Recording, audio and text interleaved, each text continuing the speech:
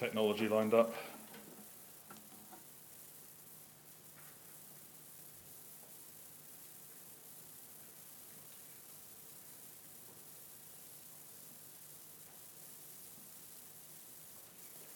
So as Nikki said, very much focusing on love this month. Not surprising, but it's interesting that Nikki opened up by looking at not just our earthly love, but looking at God's love for us. And you might expect me to dive into some very obvious places and some obvious scriptures. I'm probably going to go there.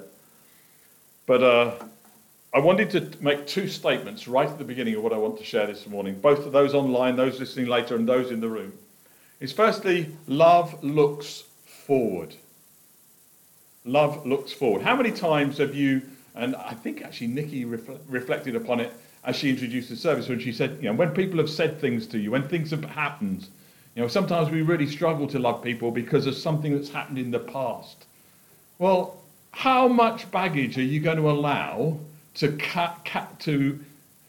tie you up from the past? Now, I'm 60-something years old, and other people are, other ages in the room. I'm not going to pick on anybody's age there, but we've all got years of experience. We've got years of stuff.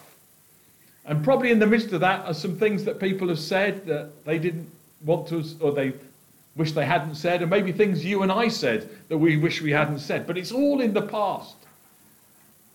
And we can live in the past if we want to. But you know what? I want to look ahead. I want to look ahead because tomorrow I can change. Yesterday I can't.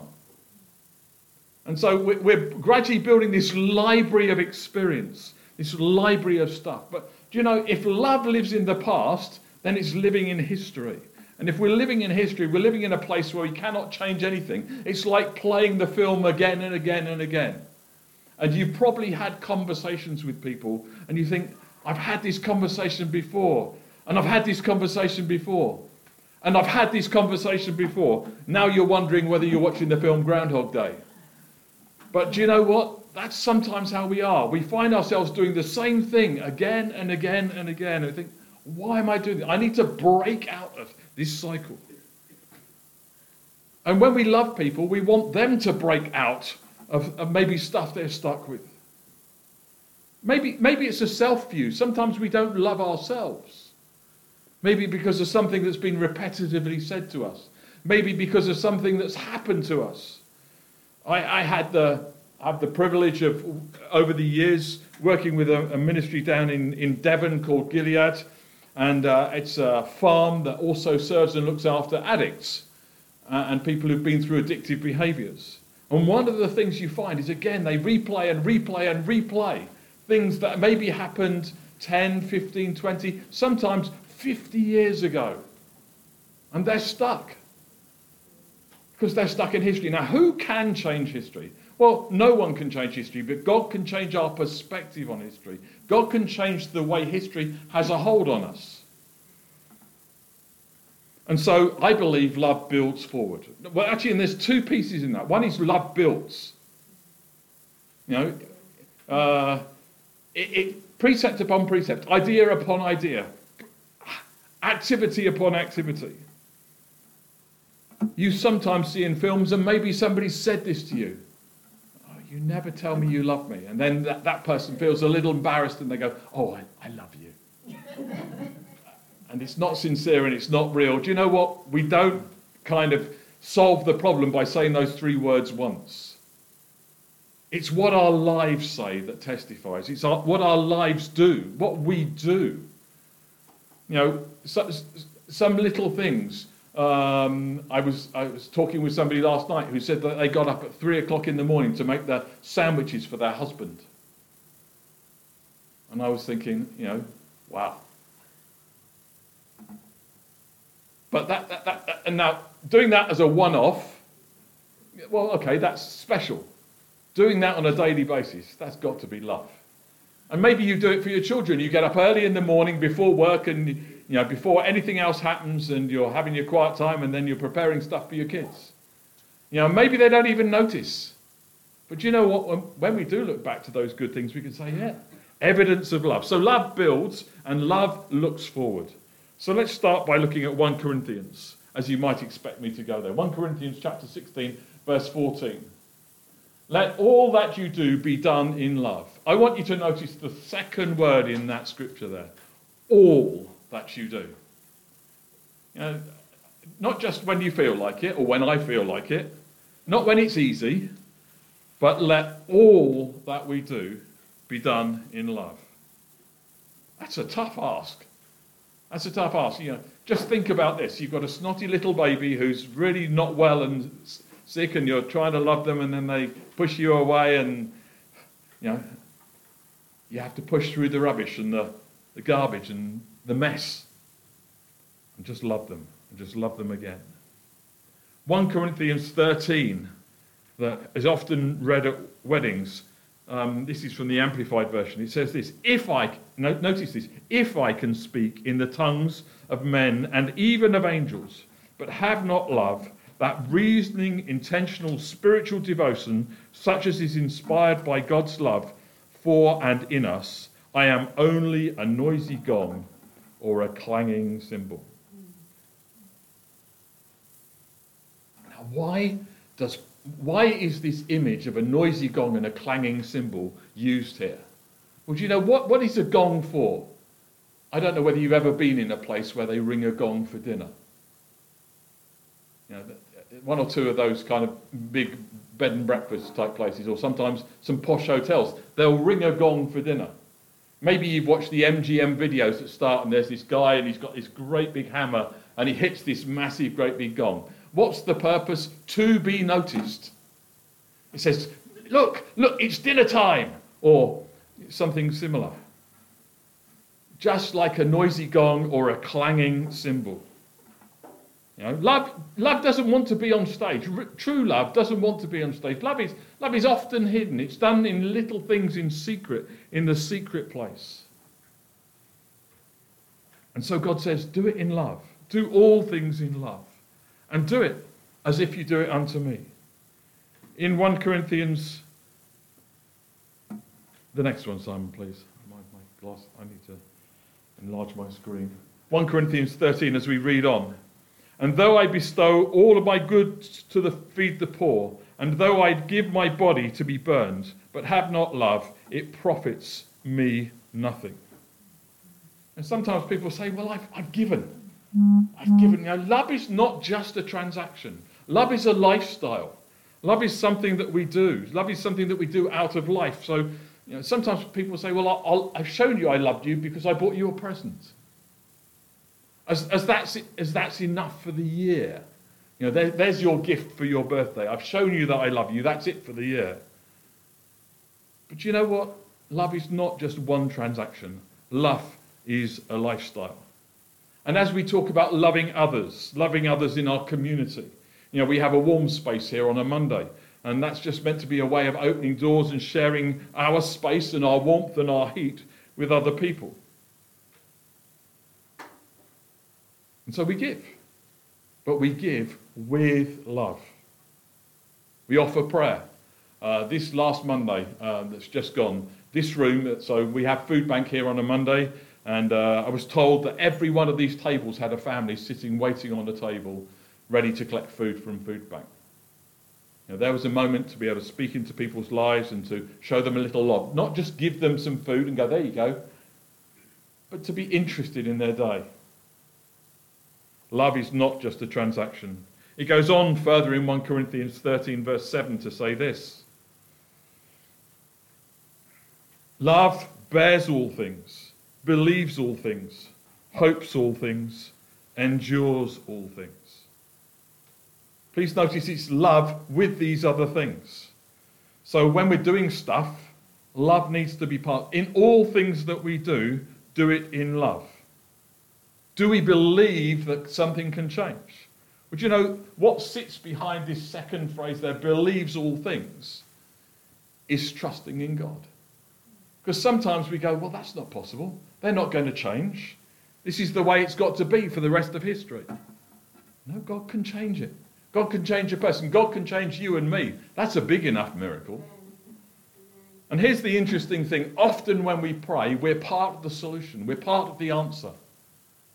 God, draw me near. God, maybe there's someone you've fallen out with, a brother, a sister, a parent, a family member. You've fallen out. Things have been said and you're not talking. And you're praying, God, would you just help them to pick up the phone so that we can start a conversation again? And God starts working on you, saying, well, why don't you pick up the phone? No, it's not my job. Not my job to pick up the phone. I want the other person to pick. Well, isn't there a bit of pride going on there?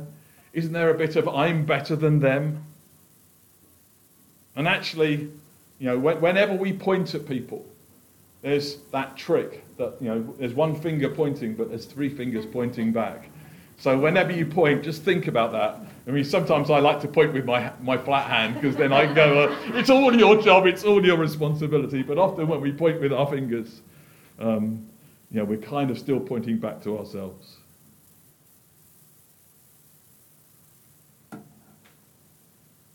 Love is impressive. Love makes a difference. Let's click on further into Corinthians now as we start to dive into what we should do. Now, Scripture says, where your treasure is, there your heart is also. And I don't know whether you watch this kind of program. It's not a program I'd watch, but I'm aware of it. Looking Through the Keyhole. It's a series that was around years ago. And they used to go and visit people's houses and say, whose house is this? I can't even remember the name. Was it Lloyd Grossman? Was he the host? And they'd go around the house, and the people weren't in the house. They'd go around the house and they'd show the bookcase and the things. And they'd say, whose house is this? And obviously they'd set it up with some clues in the house. But I wonder if somebody went round your house with a camera and took pictures of your house, what we would take from those pictures as what was important to you. Because typically, the things that we use most regularly, we leave out, don't we? And the things that we don't use regularly, we put away. So, for example, and typically things that aren't used a lot end up with some dust on them. So if you opened up a cupboard and the only Bible in the house was in the cupboard under a pile of other books and round the edge of it was a thick layer of dust, you just, okay. It might be completely wrong. They might use their phone for their Bible, but just walking. If somebody walked around your house with a camera, what could we conclude about your life and your living and the way you live? It's just an observation. Because do you know what? We can make so many things idols in our lives. And for me, an idol is something that we focus on without anything else. It's something we get so focused on, and we almost get fixated. It becomes the centre of our life. I said I've been involved with Gilead. One of the things at Gilead is you think it might just be people with drug and alcohol issues, but workaholics are just as big of a challenge. People for them, work has become their idol. Work has become the thing that they worship. Everything sits under the banner of work. And God wants to be worshipped. And so let me read from 1 Corinthians chapter 8, verses 1 to 3. Now concerning these things sacrificed to idols, we know that we have knowledge. Knowledge makes arrogant, but love edifies.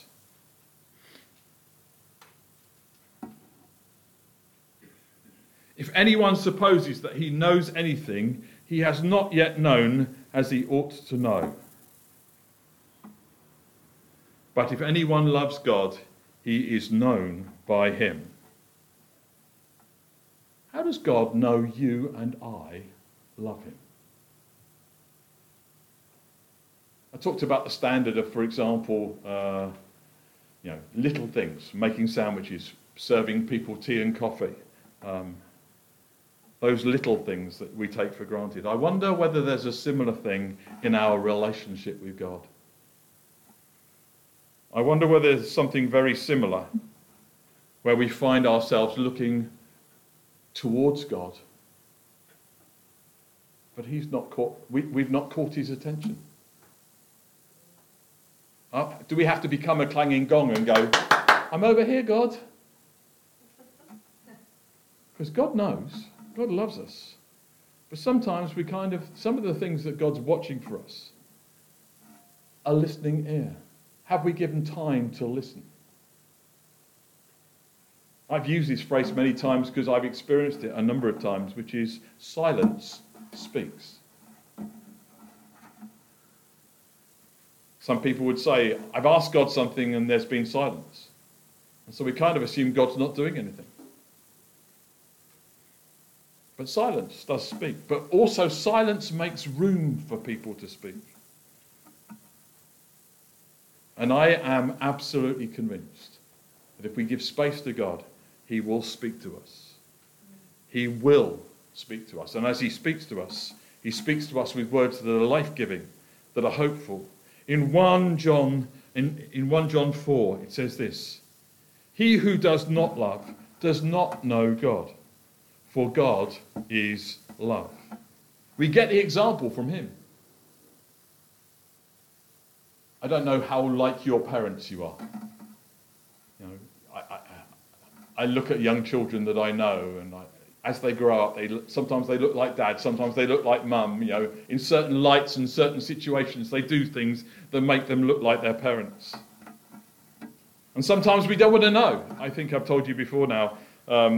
I was sitting one day with some friends, I think including my cousin, and I rubbed my nose like this. And somebody in the room said, that's just like your dad used to do it. And do you know what my response was? My response was, no, it isn't. I'm nothing like my dad.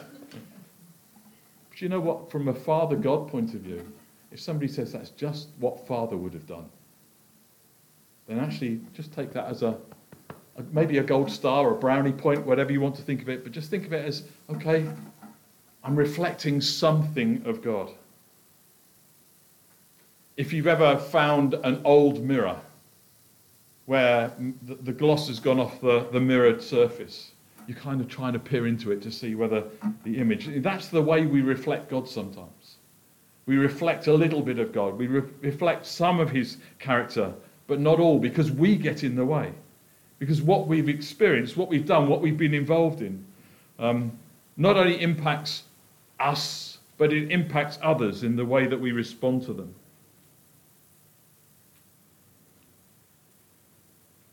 In 1 John 4, verses 9 to 11, it says this. I think it's the next one, Sam, yeah. In this, the love of God was manifest towards us, that God has sent his only begotten Son into the world, that we might live through him. In this is love, not that we have loved God, but that he has loved us and sent his Son to be the propitiation for our sins. He paid the price.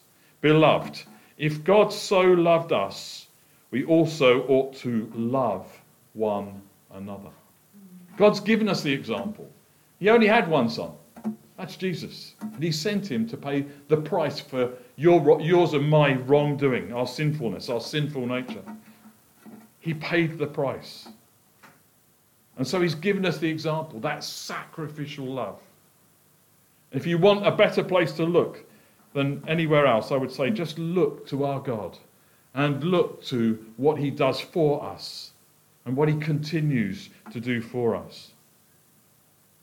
Beloved, if God so loved us, we also ought to love one another. And so in building and loving forward, I want to say this. Love makes a difference. Love is a choice. If somebody asks you, do you love them? Whether it's a child, a husband, a wife, a partner, a friend, then if they're having to ask you, then you're probably not showing.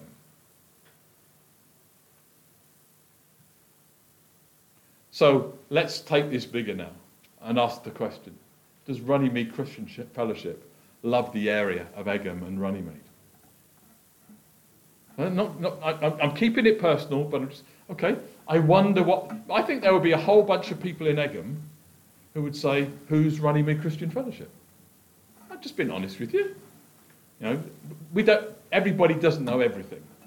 But we ought to know some people in Staines, in Englefield Green, in Virginia Water, as we reach out to the community. Do your neighbours know you? I'm not necessarily saying you have to stand up and shout across the fence saying, "Hello, neighbour, I'm a Christian."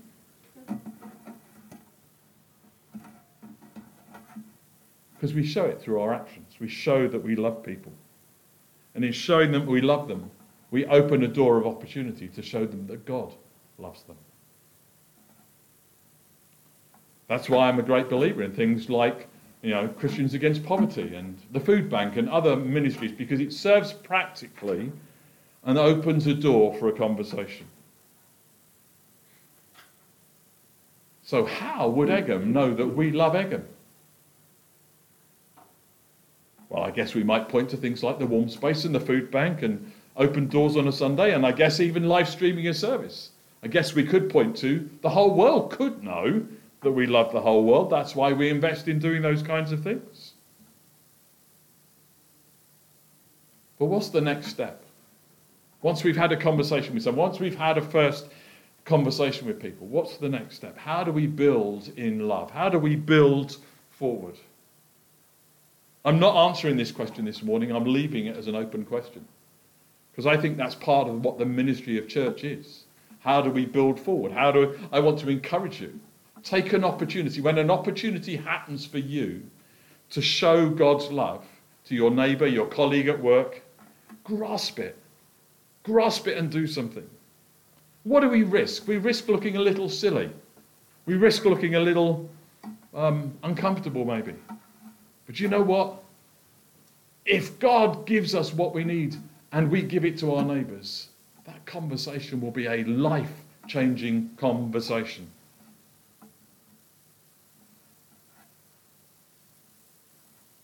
And finally, as I wrap things up and bring things to a close, we go to 1 Peter 4 verse 9. 4 verse 8, sorry. And above all things, have fervent love for one another, for love will cover a multitude of sins. I want to translate this in and say, because sometimes we read this as a bit like a blanket, it's about hiding sin.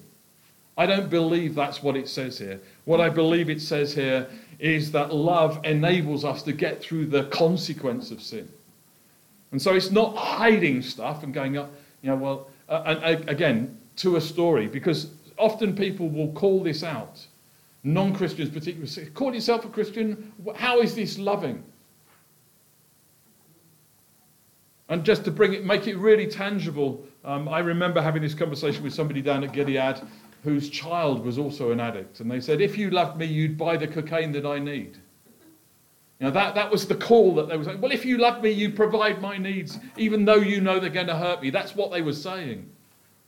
And the parent was looking back, and they were traumatized by this conversation. If you loved me, you'd have done this.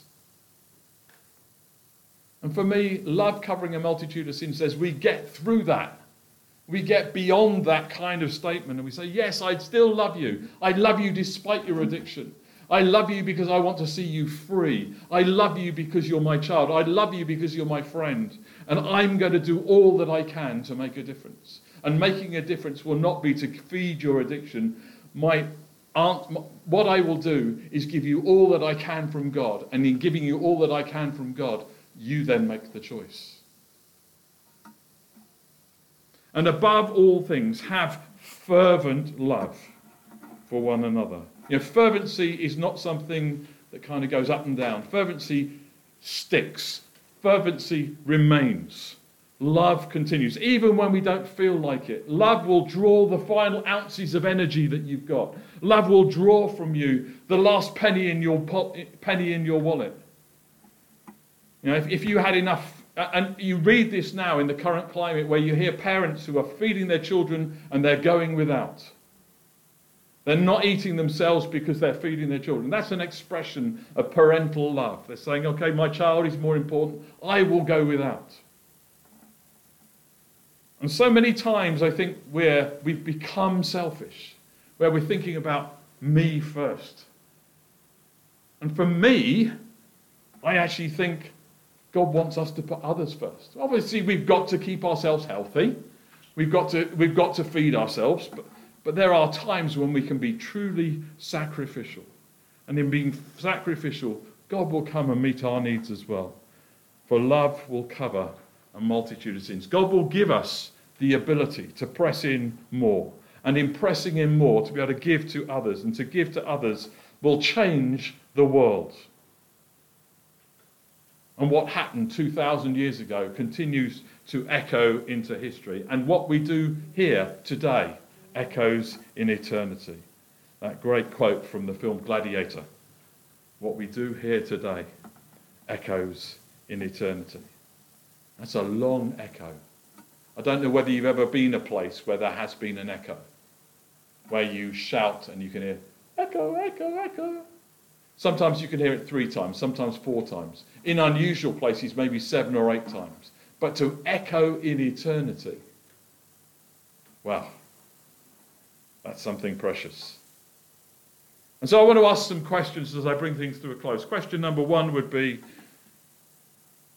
are we loving forward? Are we investing in tomorrow? Are we loving the next generation? Are we loving our world?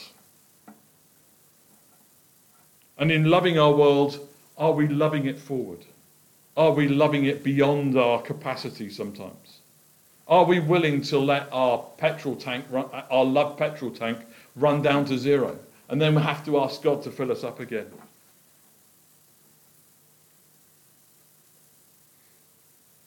This is about 5 or 6 years ago. I was really in a hurry. I was teaching up in the Midlands and I was driving back, and honestly, I forgot to fill up with petrol. I thought, as I drove into the university, I thought, okay, I must remember before I get onto the motorway to fill up with petrol. Or diesel at the time, I think it was. Driving the diesel car. So I got onto the motorway, and then I looked down at the petrol gauge or diesel gauge, and I thought, I should have filled up. And then I kind of pressed the buttons, and it said how many miles to go, and I was pressing the button on my sat-nav, and it was about 110 miles that I could get out of the car, and the trip was 78 to go, I think it was. So I thought, okay, there's enough. But then, of course, those numbers don't always match up. And then I got to around Oxford, and it was now going, I think, 35 and 38. And I got onto the M25, and I was going to be late, and I was thinking, I don't want to be late. And so I started praying. I got onto the M25 and I started praying. And the M25 was all jammed up. And it got down to 10 miles to go, then 8 miles to go, then 5 miles to go. And I was coming up to the M4 junction, and it went down to 0. And I've been told, and I've never tested this, but I've been told that the car judders before it actually starts to run out of fuel. I don't know whether that's true or not. I'm not recommending this. But I was praying because I wanted to get to this meeting on time. And I kept praying and I kept praying, and I got to the meeting. This was in New Road. I got to the meeting in New Road, no problem. And I even got out of the meeting afterwards and drove to the petrol station and filled up, so there was enough. But it had been on 0 from the M4. Now that might be the inaccuracies of my car's system. I don't know, but it might just have been God. Now I could have said, okay, well, I need to pull off the motorway, find a petrol station, fill up, but then I was going to be late. What I'm saying is sometimes there are times when we need to get to empty, that we can be filled again. And sometimes that's where faith kicks in. Faith takes us to a place where the only thing we can rely on is God's love. God, give us the love that I need to show these people, this family, this situation, this circumstance, my boss, that I love them with the kind of love that Nikki talked about at the beginning of the service. Let me pray. Above all things, have fervent love. Above all things. No buts, no ifs, no maybes. For God so loved the world that he gave his one and only Son, that whosoever believes in him should not perish, but have everlasting life. Father God, I want to start with us. It's a great place to start. Father, I pray for those who struggle to love themselves for whatever circumstance, Lord, whether it be the way they feel, something that's happened in history. Father, I want to build forward in these moments and say, Lord, would you show your love to these dear folk? Lord, would you speak into their lives and let them see a fresh mirror, not looking through history, but looking through now and seeing themselves as you see them, precious in your sight. And so, Father, I pray that we'd know how to love ourselves well and wise, to look after ourselves, that we can be an asset to others. Father, I pray that you'd help us to love those around us, our family, our husbands, our wives, our children, those who live with us, who see us warts and all, good days and bad days. Father, help us to make godly, loving choices, that we invest into others and see the fruit of sowing those seeds. And Father, I pray that you'd open our eyes to the needs beyond our own walls. Father, would you attune our ears to things that say and they don't say, in conversations at work, at home, in a coffee shop. And Father, when the bell rings, when something catches our attention, Father, help us to listen to you. Would you give us words of wisdom in those moments of need? Would you give us what, Lord, we can serve others with? And Father, if it means to go the extra mile, if it means to give some extra minutes, if it means something that's sacrificial, Father, we want to give it in love. And then beyond that, Father, we pray for our world. We pray for those in our community. Father, would you help us to love those that we don't yet know? And that means that our hearts are ready when an opportunity comes. A stranger's need is presented to us. And Lord, we're ready to do what's required us in those moments. And so, Father, as we focus this week on love, Father, I pray there will be a multiplication of all that you're doing in our lives for your glory, Lord. Amen.